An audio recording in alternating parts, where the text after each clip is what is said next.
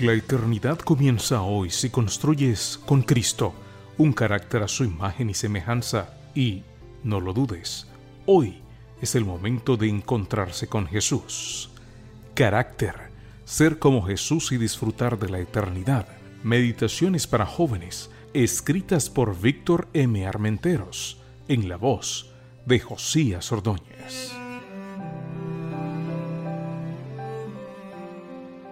Un día menos de tristeza. Primera de Pedro 2, 1 al 7 dice: Desechad pues toda malicia, todo engaño, hipocresía, envidias y toda maledicencia, y desead como niños recién nacidos la leche espiritual no adulterada, para que por ella crezcáis para salvación, ya que habéis gustado la bondad del Señor.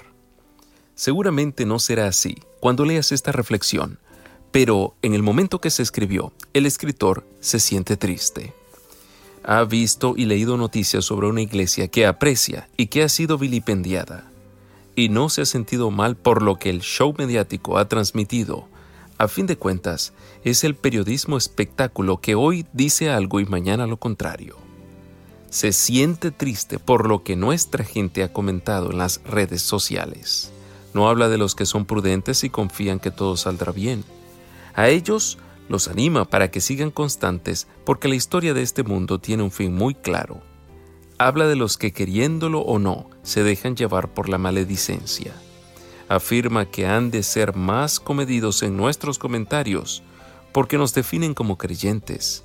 Y esto no lo dice él, sino Santiago, cuando nos indica: si uno se tiene por religioso, pero no refrena la lengua, se engaña a sí mismo y su religiosidad es vacía.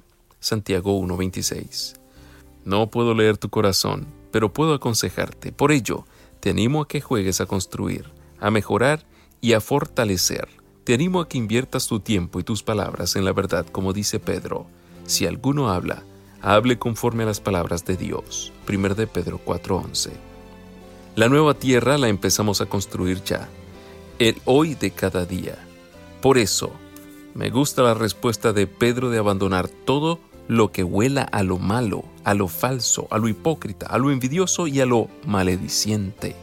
Es como quitar los escombros del hombre viejo y construir sobre el fundamento verdadero, Cristo. Y liberados de aquello que nos obstaculiza, podremos disfrutar de las misericordias de Dios. Será entonces cuando nos gozaremos de lo bueno, aunque tengamos malas experiencias, de lo verdadero, aunque nos rodee la mentira, de lo sencillo, aunque otros vivan entre dobleces, de lo empático, aunque seamos objeto de envidias, y del bendecir, aunque la vanidad acampe a nuestro alrededor.